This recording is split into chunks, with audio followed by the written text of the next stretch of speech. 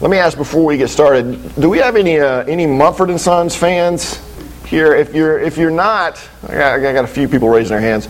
If you're not, then you should be. That's your lesson for the week, is to go buy a CD. There's only one, so it should be easy to find.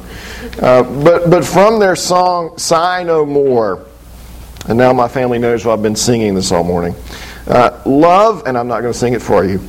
Love, it will not betray you, dismay or enslave you. It will set you free. Be more like the man you were made to be.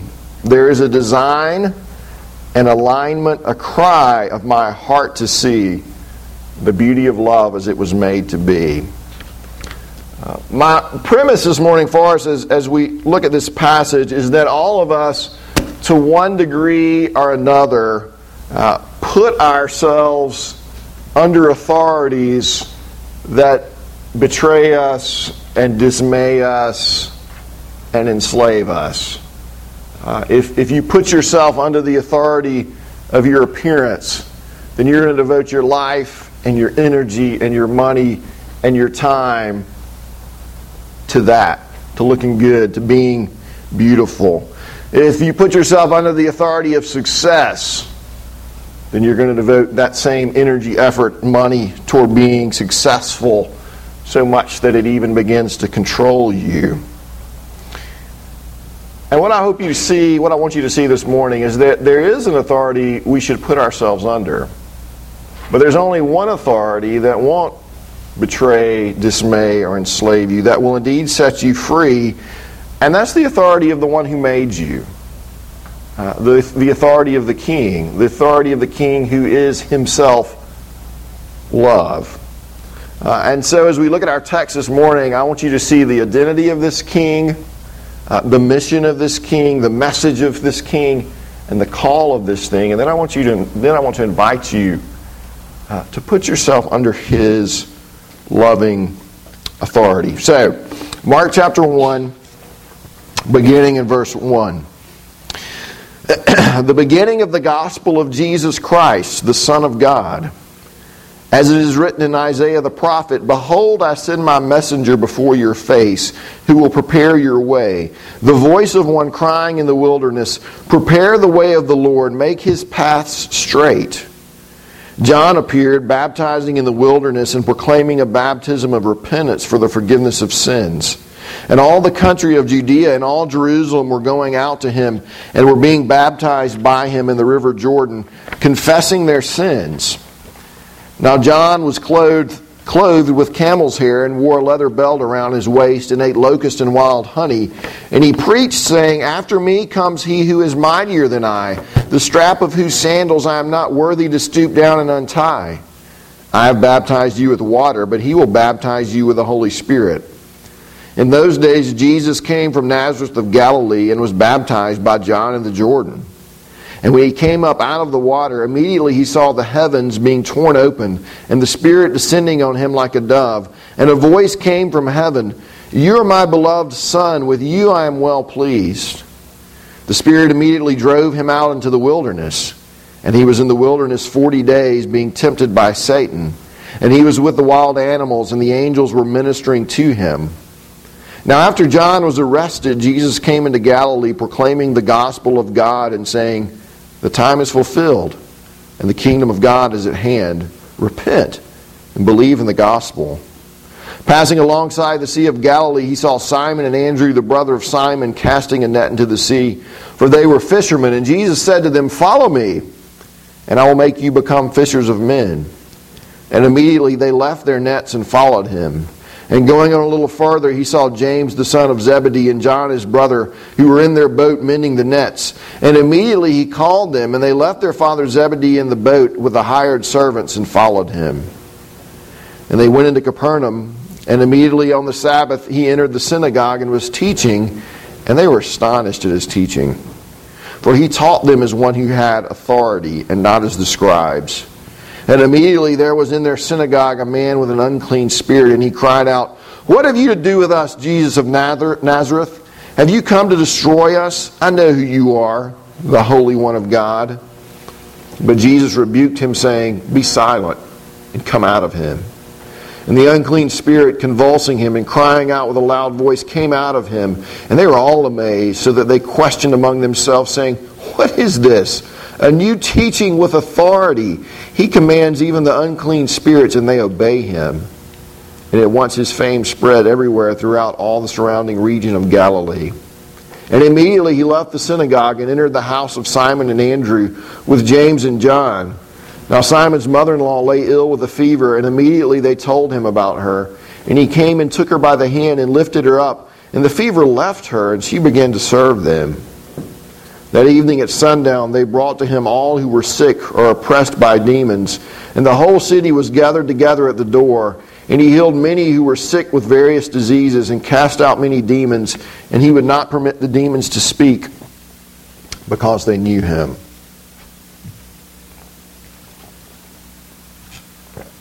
Well, Mark just jumps right into it, doesn't he? He begins his gospel by pointing us to Jesus Christ, the Son of God. Right off the bat, you see that in Mark's mind, Jesus is no ordinary person. Jesus is the Christ. Now, Christ is this Greek word meaning an anointed royal figure. The Hebrew for Christ is Messiah. This is the coming one, the promised one, the one who would save God's people, the one who would deliver Israel even. But not only is he the Christ, Mark says he's the very Son of God. The Son of God. Mark, are you saying, well, Mark may be saying more than you think. Because look at what he does here. He quotes from the Old Testament. He says, "Behold, I send my messenger before your face who will prepare your way. The voice of one crying in the wilderness, prepare the way of the Lord." And then the next thing we read is, John appeared. So here's John, who Mark is identifying as the voice of this one crying in the wilderness, saying, "Prepare the way of the Lord." But then who shows up? Well, Jesus shows up, and Mark is saying, look, John is the voice shouting, "Prepare the way for the Lord." And here's the Lord. Here's Jesus. Here's God in the flesh. Here's God Almighty Himself. The King has come. Now, I don't know what you think about who Jesus is. Often you'll hear it said, well, the Bible never really says that Jesus is God. I'm ready to believe that Jesus is a good religious teacher, but I don't know that I'm ready to believe that He's God. That's too much. And yet, Mark isn't holding his cards very close, is he? He's laying them out there for us to see. He wants you and I to understand from the very beginning of his gospel that he's not just giving religious advice. He's not just writing the autobiography of some religious figure. He wants you to know that the person he's writing about is the King. See, the gospel writers, if you take them seriously, they don't really leave you this, well, he's just a good teacher option. Mark would say, no, he's much more than that. He's the King, I tell you. And the question for you is, what are you going to do with that? What are you going to do with what Mark tells us about the identity of Jesus Christ? Mark continues his narrative and he reinforces this identity of Jesus, and he begins to point us to the mission of Jesus as well.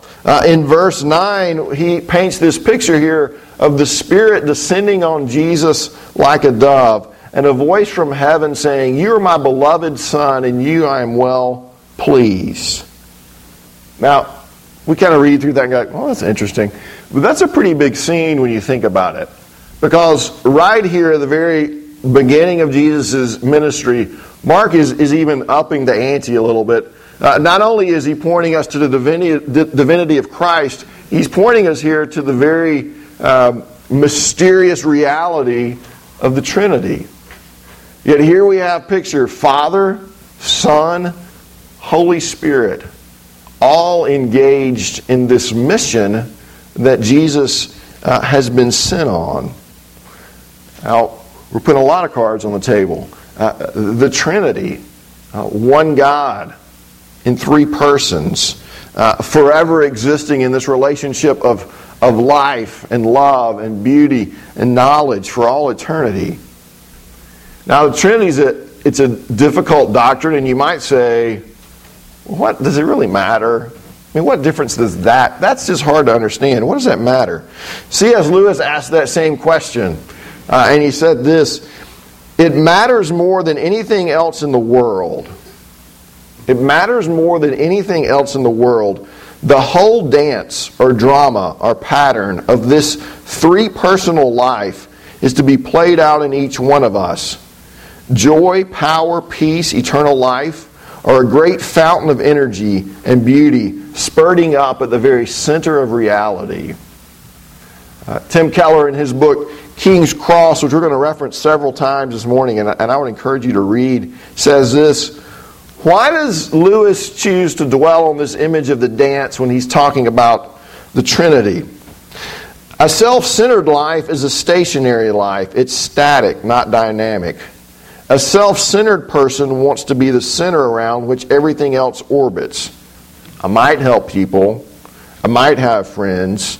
I might fall in love, as long as there's no compromise of my individual interest or whatever meets my needs. I might even give to the poor, as long as it makes me feel good about myself and doesn't hinder my lifestyle too much. Self-centeredness makes everything else a means to an end. And that end, that non-negotiable, is whatever I want and whatever I like, my interest over theirs. I'll have fun with people, I'll talk with people, but in the end, everything orbits around me. If everyone is saying, no, you orbit around me, what happens? Picture 5 people, 10 people, 100 people on a stage together, and every one of them wants to be the center. You want to come up and try that? No, I won't. I'm just kidding. Every one of them wants to be the center. They all just stand there and say to the others, you move around me. And nobody gets anywhere. The dance becomes hazardous, if not impossible. The Trinity is utterly different. Instead of self-centeredness, the Father, the Son, and the Spirit are characterized in their very essence by mutually self-giving love. No person in the Trinity insists that the others revolve around him. Rather, each of them voluntarily circles and orbits around the others. If this is ultimate reality, if this is what the God who made the universe is like, then this truth bristles and explodes with life-shaping, glorious implications for us. If this world was made by a triune God, relationships of love are what life is really about. If this world is created by a triune God, then relationships of love are what life is really about. If God is not a Trinity, then there is no self-giving love at the center of reality. If atheistic evolution is true and there is no God, then love is nothing more than a chemical reaction. It's nothing more than chemistry. But if a triune God who's always existed in a relationship is at the center of reality, then wouldn't it make sense that there is a design and alignment, a cry of my heart to see the beauty of love as it was made to be? Wouldn't that longing make sense? Keller goes on to ask, well, why did he create us? There's only one answer. He must have created us not to get joy, but to give it. He must have created us to invite us into the dance, to say, if you glorify me, if you center your entire life on me, if you find me beautiful for who I am in myself, then you will step into the dance, which is what you're made for. You're made not just to believe in me or to be spiritual in some general way, not just to pray and get a bit of inspiration when things are tough. You're made to center everything in your life on me, to think of everything in terms of your relationship to me, to serve me unconditionally. That's where you'll find your joy. That's what the dance is about. That's what you're built for. Let me ask you something. Do you ever stop and ask yourself that question? What am I built for? What am I designed for? Do you ever slow down long enough to say, why am I even here? Is it just to play Angry Birds? What's my purpose in life? The answer of the Bible is that you're made to know God and to love God and to enjoy God and to worship God, and that your entire life, your entire being is built to center on Him, to know His love, to enter into the dance. But if you're familiar with the book of Genesis, and you'll notice if you go back and read through Mark 1, there's lots of shadows of Genesis 1 in Mark 1. You'll know that in the creation story, Adam and Eve are made to enter this dance, and yet they don't. Another figure shows up and tempts them, draws them away from the dance, invites them to center all their thoughts and works and efforts on themselves. And everything falls apart. And we still live in this falling apart, self-centered reality. To quote from King's Cross again, we've gone the way of self-centeredness, and self-centeredness destroys relationships. There's nothing that makes you more miserable or less interesting than self-absorption. I thought that was a great line. There's nothing that makes you more miserable or less interesting than self-absorption. How am I feeling? How am I doing? How are people treating me? Am I proving myself? Am I succeeding? Am I failing? Am I being treated justly? Why do we have wars? Why are our relationships constantly exploding? It's the darkness of self-centeredness. We've decided to be our own center, our own king, and everything falls apart. We've left the dance. We've left the dance. And yet here is Jesus on this mission to draw us back in to the dance, to bring us back in. Notice in verse 8 here, we're already beginning to get a sense of what Jesus' mission is. John says, I have baptized you with water, but He will baptize you with the Holy Spirit. But then in verse 9, the very next verse, all right, Jesus is going to baptize you with the Holy Spirit. I baptized you with water. The very next verse, verse 9, in those days Jesus came from Nazareth of Galilee and was baptized by John in the Jordan. All right, if Jesus is who He says He is, why is He doing this? Because it says a few verses earlier that this was a baptism of repentance. What does Jesus need to repent of? Why is He coming and being baptized by John?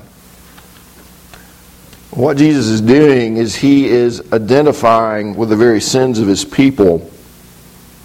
He's showing you what is to come. Isaiah 53 reads this way, surely He has borne our griefs and carried our sorrows, yet we esteemed Him stricken, smitten by God, and afflicted.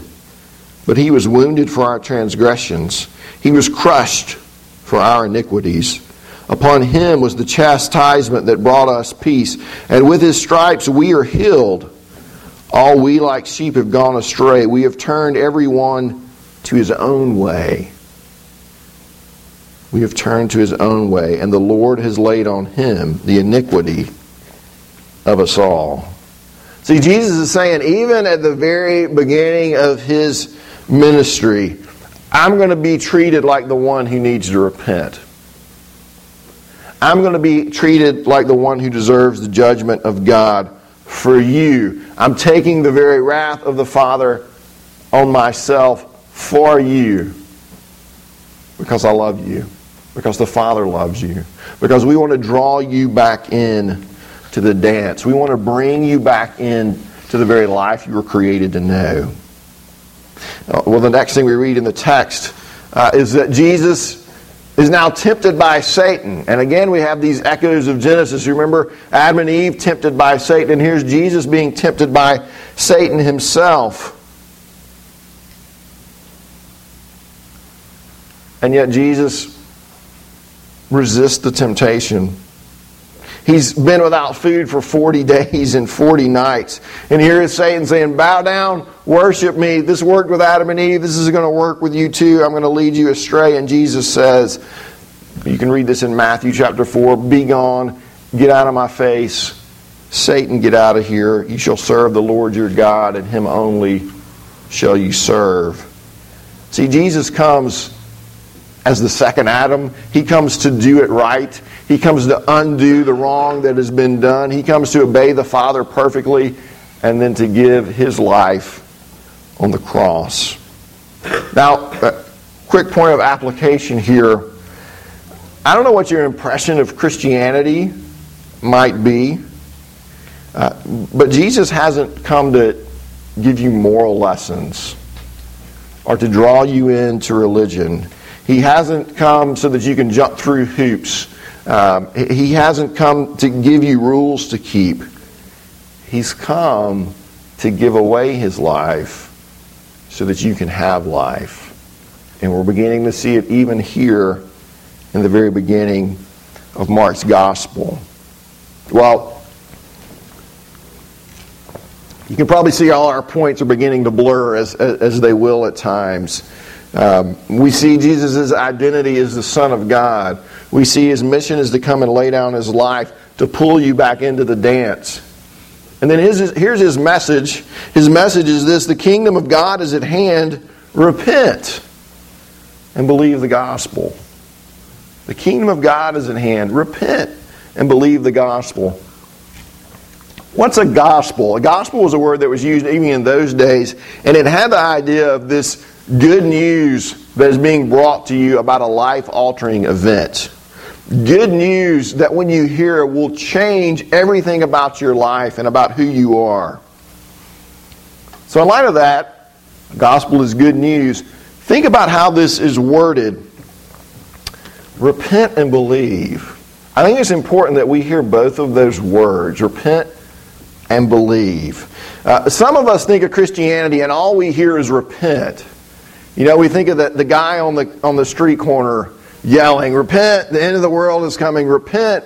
And all we think of when we hear that is, okay, Christianity is about getting your life together and living right and trying harder and reading my Bible and to be sorry for all the bad stuff.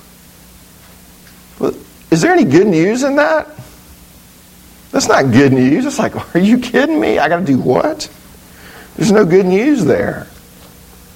But on the other hand, others of us here simply believe, as if all I needed to do is to give some sort of intellectual assent to who Jesus is, to kind of cast my vote for Jesus.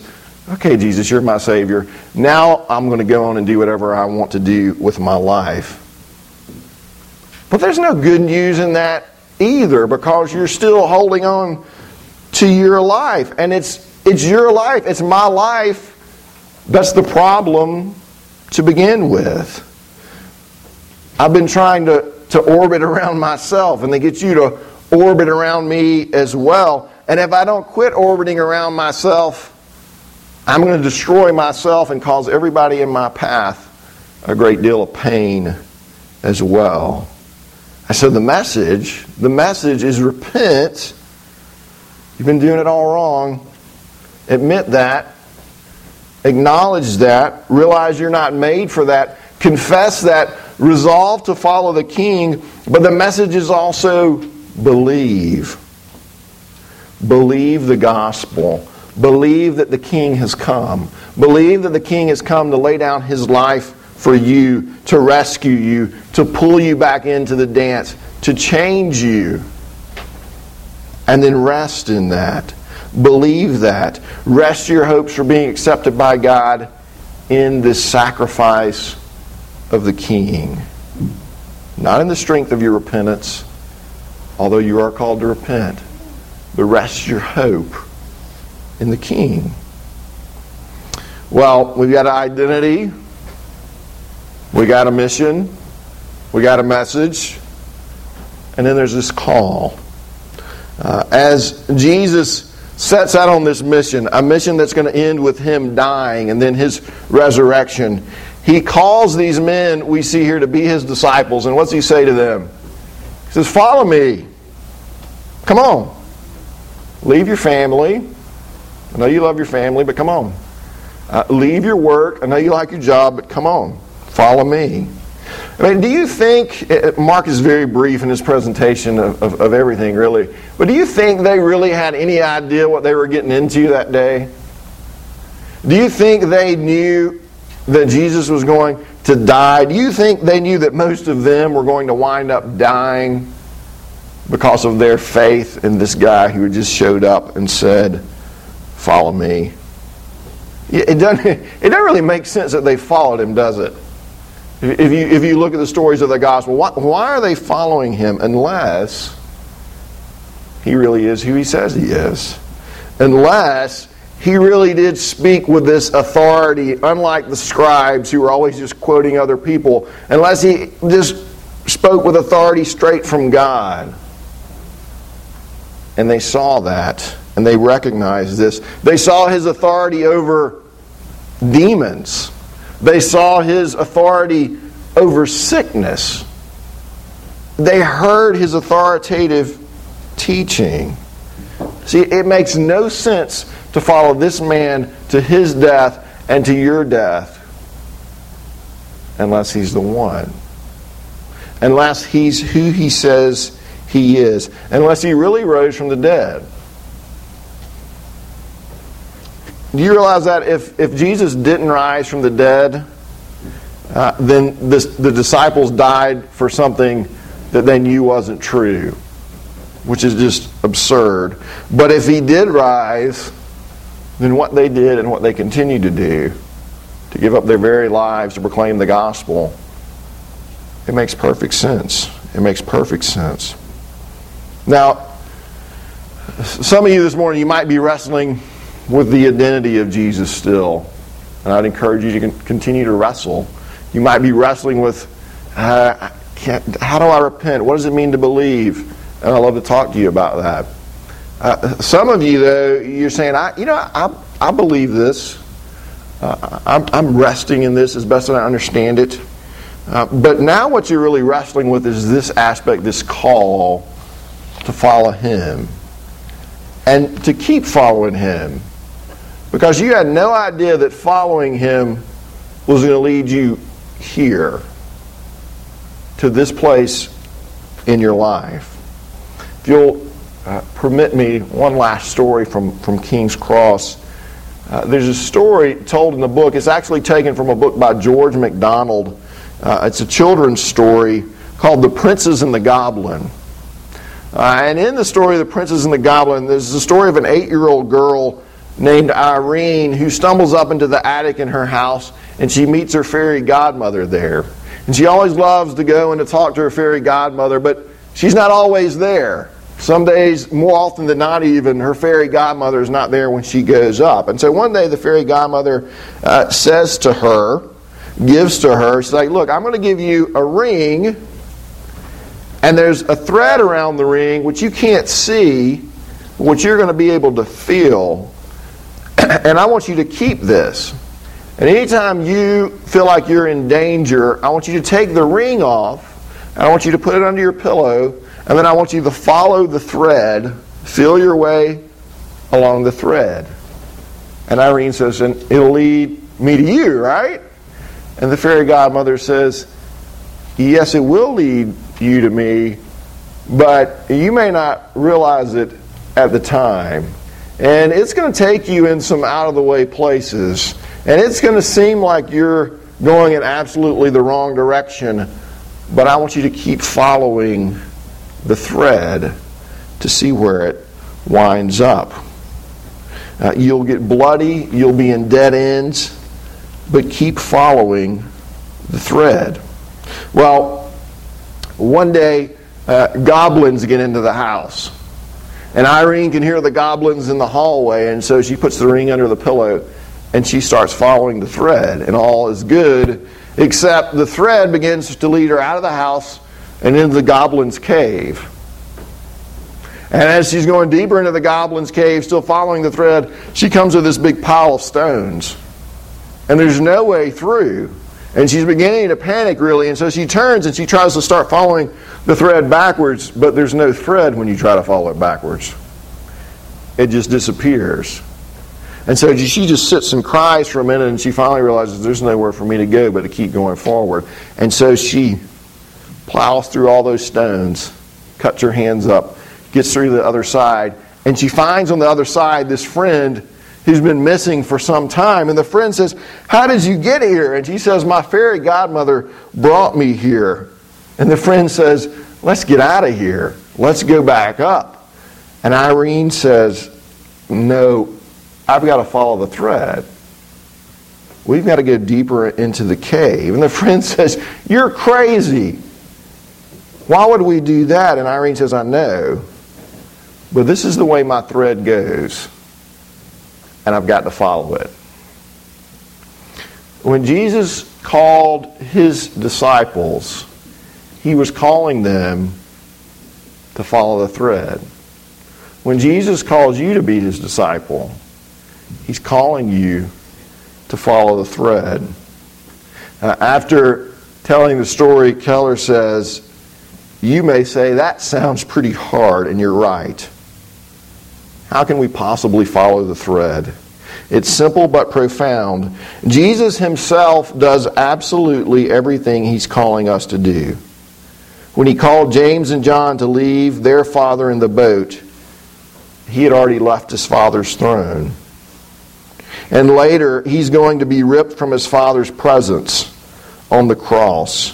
It's going to look as if your thread is taking you into dead ends, places where you'll get bloody, where the only way to follow the thread looks like it could crush you. But don't try to go backward. Don't turn to the left. Don't turn to the right. Jesus Christ's kingship will not crush you. He was crushed for you. He followed his thread to the cross so you can follow yours into his arms. He followed his thread to the cross so you can follow yours into his arms. Do you know that kind of love? Are the authorities in your life the authorities that beckon you to follow them? Do they love you like that? Will they give up their life for you? Will alcohol or success or porn or popularity or money, will any of them lay down their life for you? Does following them make you feel free? Does following them lift off your burdens? Or do you feel stuck, trapped, driven, out of control, thirsty, desperate? Can I suggest to you this morning that perhaps you're placing your life under the wrong authority, and suggest that you consider placing your life under the loving authority of the King who made you and gave himself for you, the King who loves you. Love, it will not betray you, dismay, or enslave you. It will set you free. Be more like the man or the woman you were made to be. Let me pray for us.